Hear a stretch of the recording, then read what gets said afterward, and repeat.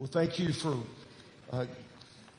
praying with us as we think about our nation. If you have your Bibles, I would like you to turn to Hebrews chapter 13. One of the things that comes to mind in times like this is, at least to me, is that the ebb and the flow in the direction of our culture, the direction of our nature, and even the direction of our world. It's so much bigger than me, and it's so much bigger than us. It's sobering, or at least it should be sobering, to think about the brokenness in our world and realize we can't fix that. You and I can't fix that. We can speak into that, and we should serve in that, and we should pray about that. But we can't fix it. We know the one who can fix it, yet his ways and his plans are different than ours. And so, as a believer, that brings us to what I believe is a different kind of tension. We want our world to be better. Globally, we want a better world. Nationally, we want a better world. Personally, we want our world to be better.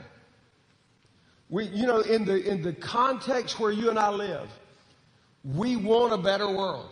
In the context where our kids go to school and our grandkids go to school and our family works and in the context of our state, we want a better world.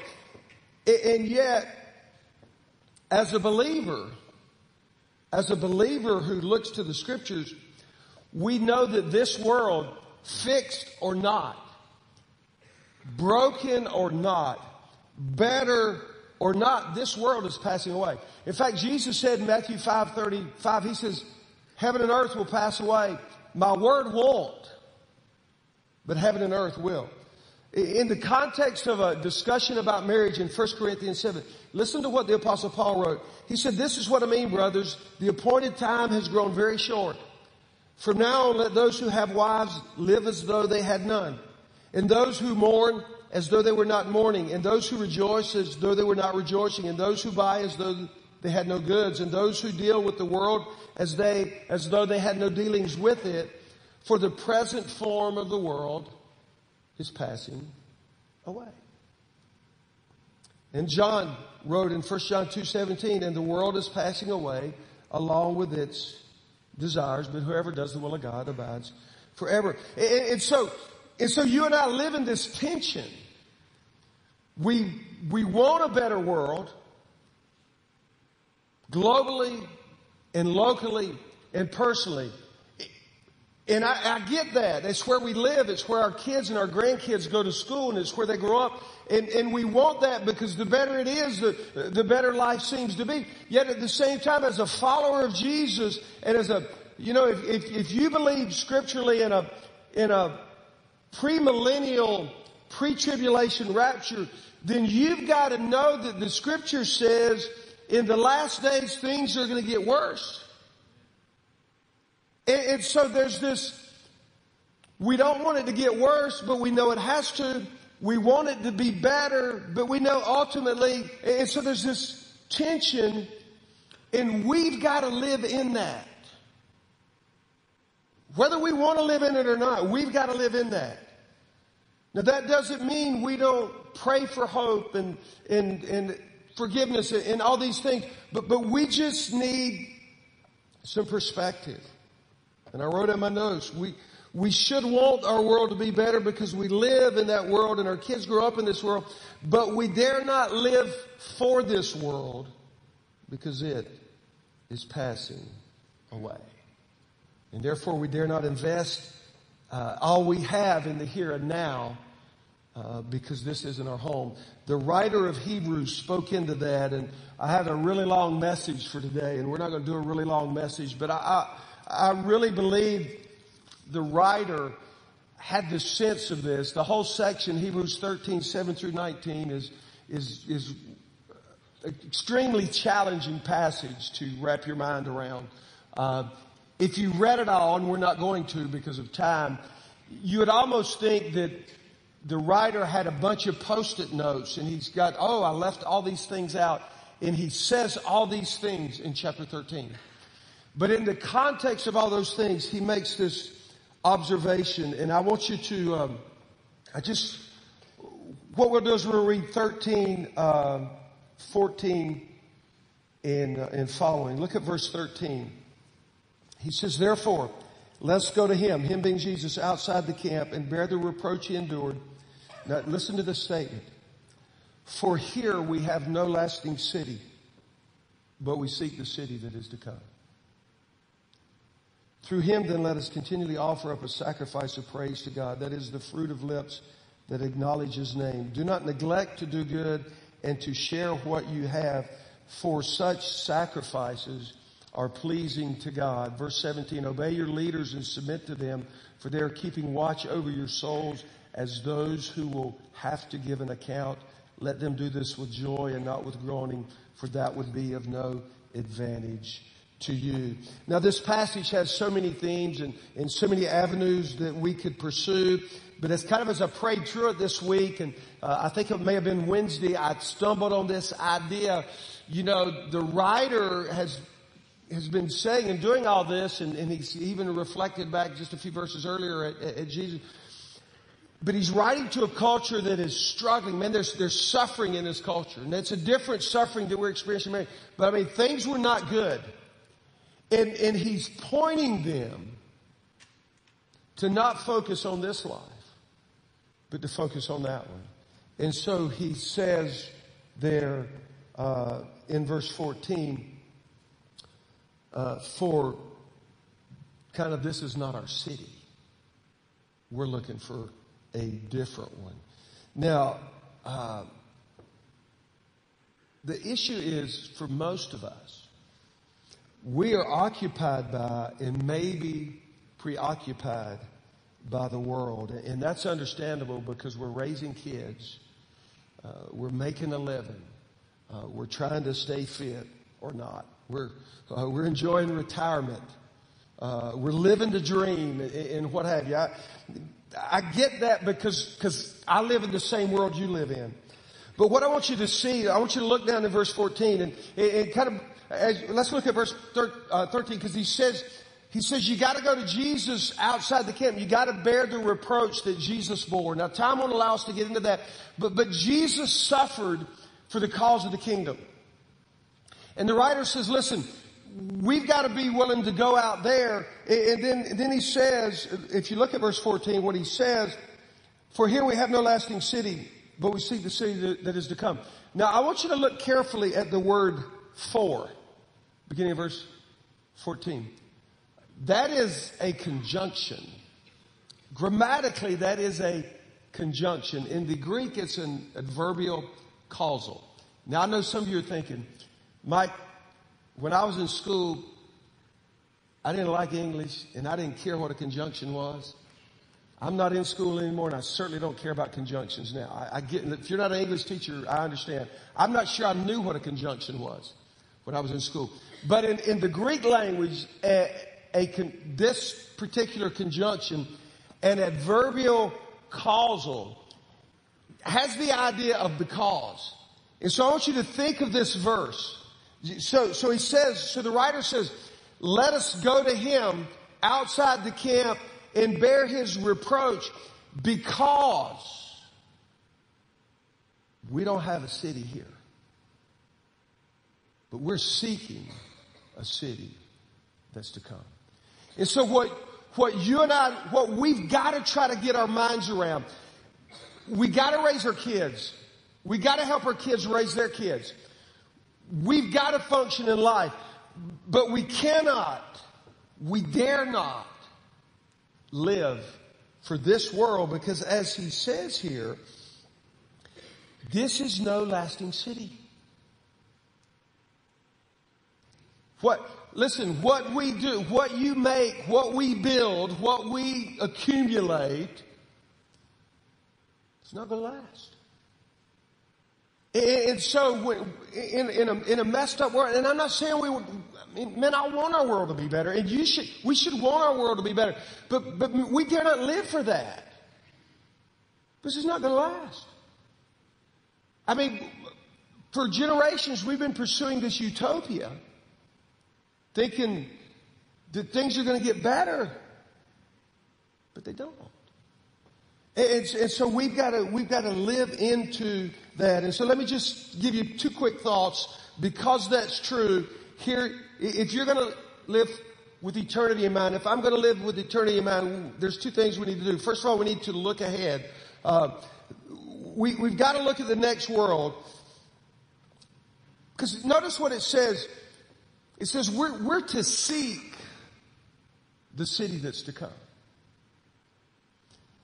Too often we're seeking the city we have. And again, I get that. I live where you live. Okay, I'm raising kids, and we're going to tennis practice, and we're doing vacation.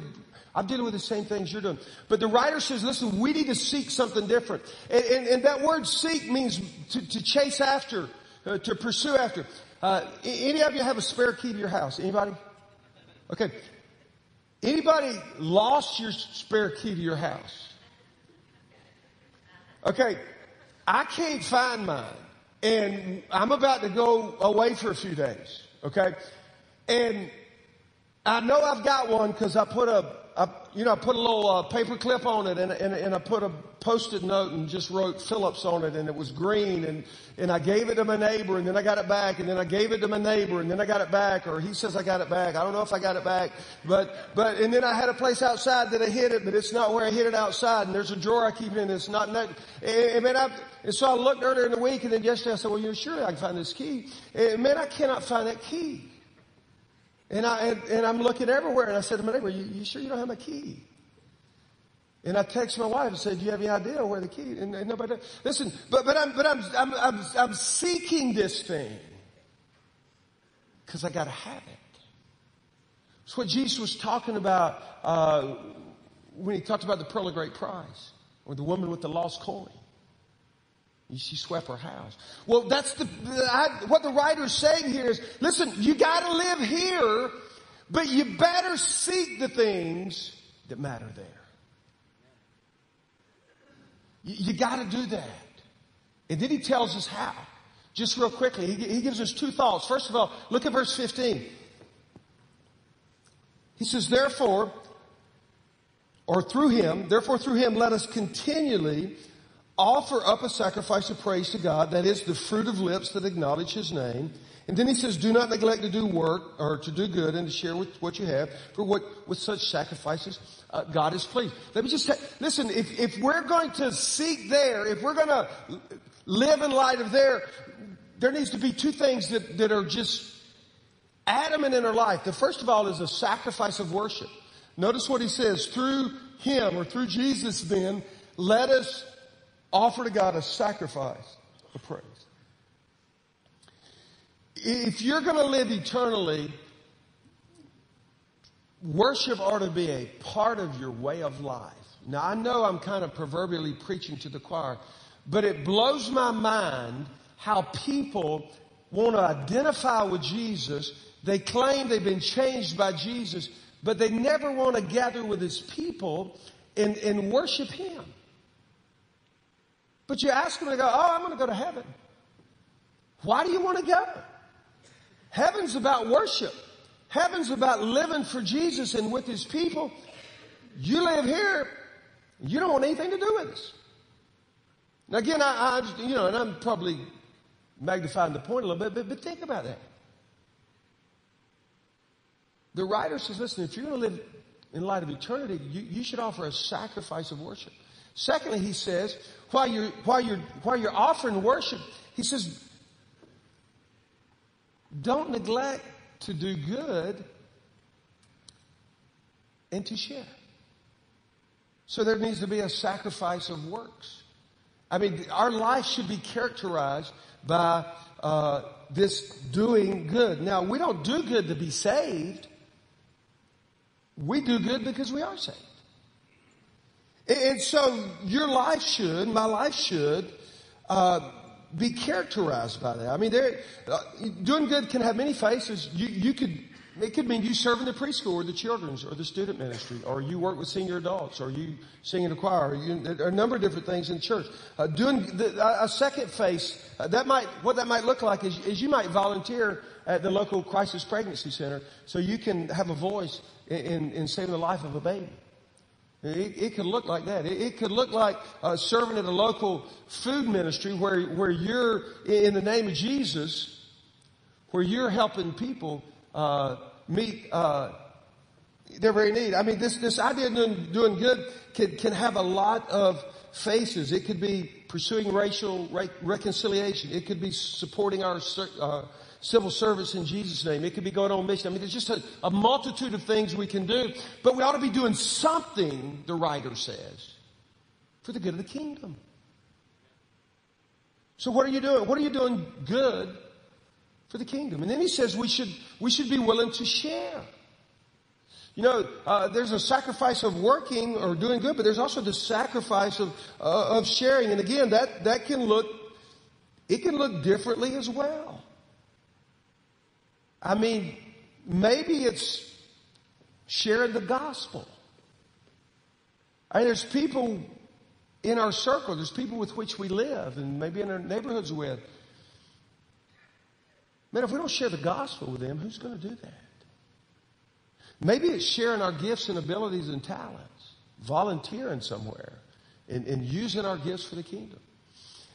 Maybe it's sharing our treasures, giving, filling up that baby bottle for Central Texas Life Care, giving an offering so we can send a military Bible to a soldier on the other side of the world. It's giving your tithes and offerings to the local church. I mean, there's a multitude of ways that we do that. But the writer says, listen, if you're thinking about then you ought to be doing something now. You ought to be making a commitment now. You ought to be making an investment now. And so there ought to be a sacrifice of worship in your life. There ought to be a sacrifice of good works in your life. That's what you ought to do. And so and when we think about this, I know sometimes we think, but you don't know how busy I am. I know I should give to the church, but you don't know how close things are when I pay all my bills. And I understand that, man, if I'm gonna give something here, then I've got to give up something over here. Now, many of you, at least some of you, probably many of you, some of you have already done this, but many of you are saving for retirement. And obviously I'm saving for retirement. But you ever have an occasion you just, if you watch golf or something, they always talk about how you need to talk to your financial planner and all this stuff. I don't even have one, so it just kind of tells you that. But Friday I had to do some, I got a little fund that's, I would say going to help Bailey through college, but might buy some books. That's kind of what I think it'll do. But I had to deal with some issues with it, and then I pulled out this IRA that I opened in 1986, and I kind of got to look at it. But have you ever sat down with maybe your savings in retirement, and you just had this thought, man, I wish I would have put more in there. Anybody ever, there's three of you that admit it. Hey, the rest of you, y'all got all you want, so when we retire, we're coming to you, okay? But we've all, have you been there? You look at it and go, oh, if I would have knew then what I know now, that IRA, I'd have put an extra 50 or 100 a month. Because look what happened to it. And so, we know that's true. I mean, if I'd have known Home Depot was going to $95, I'd have bought that stock when it was 40. I thought about it. I just didn't. See, what happens is we look at our investments and we look back and go, man, what if? Now here's what the writer's saying here. What the writer's saying to us is that, listen, you don't have a city here. You've got a city there. And what you don't want to happen, listen, you don't want this to happen. You don't want to get into heaven one day and sit down and start looking at your spiritual investments and you go, okay, I put in this Now I've got this. Wow. If I would have knew then what I know now, man, I'd have put a lot more in here so I could enjoy a lot more now. Now we know, listen, we do that with our retirement because we know, hey, I might make it there. Some of you already have. Why don't we do it spiritually? I may never spend a dime of my retirement, but I'm going to die and go to heaven. So why would I not sacrifice? See, if you give an offering through your local church, if you give to missions, if you invest in saving babies, if you invest in sending military Bible students, if we give our money, if we give our time, if we use our gifts for the kingdom of God, listen, most of us say, oh, but what a sacrifice that is. Can I just say this? If you give something now so you can have more of something later, what do we call that? It's an investment. So why, that's why we say for retirement, hey, I put a couple thousand in here, a few years down the road, it's a couple more thousand, a few years down the road, hopefully it's 10,000, why do we do that? Because I'm giving it up now, because I'm going to enjoy it later. And here's what the writer said. What the writer said to us. We don't have a lasting city here.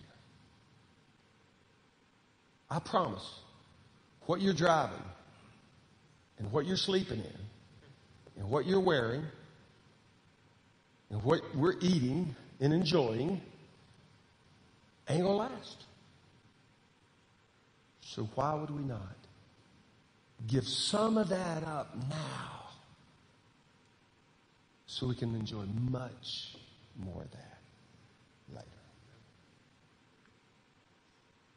So what he says, look ahead. Don't just think about the here and now. Look ahead to death.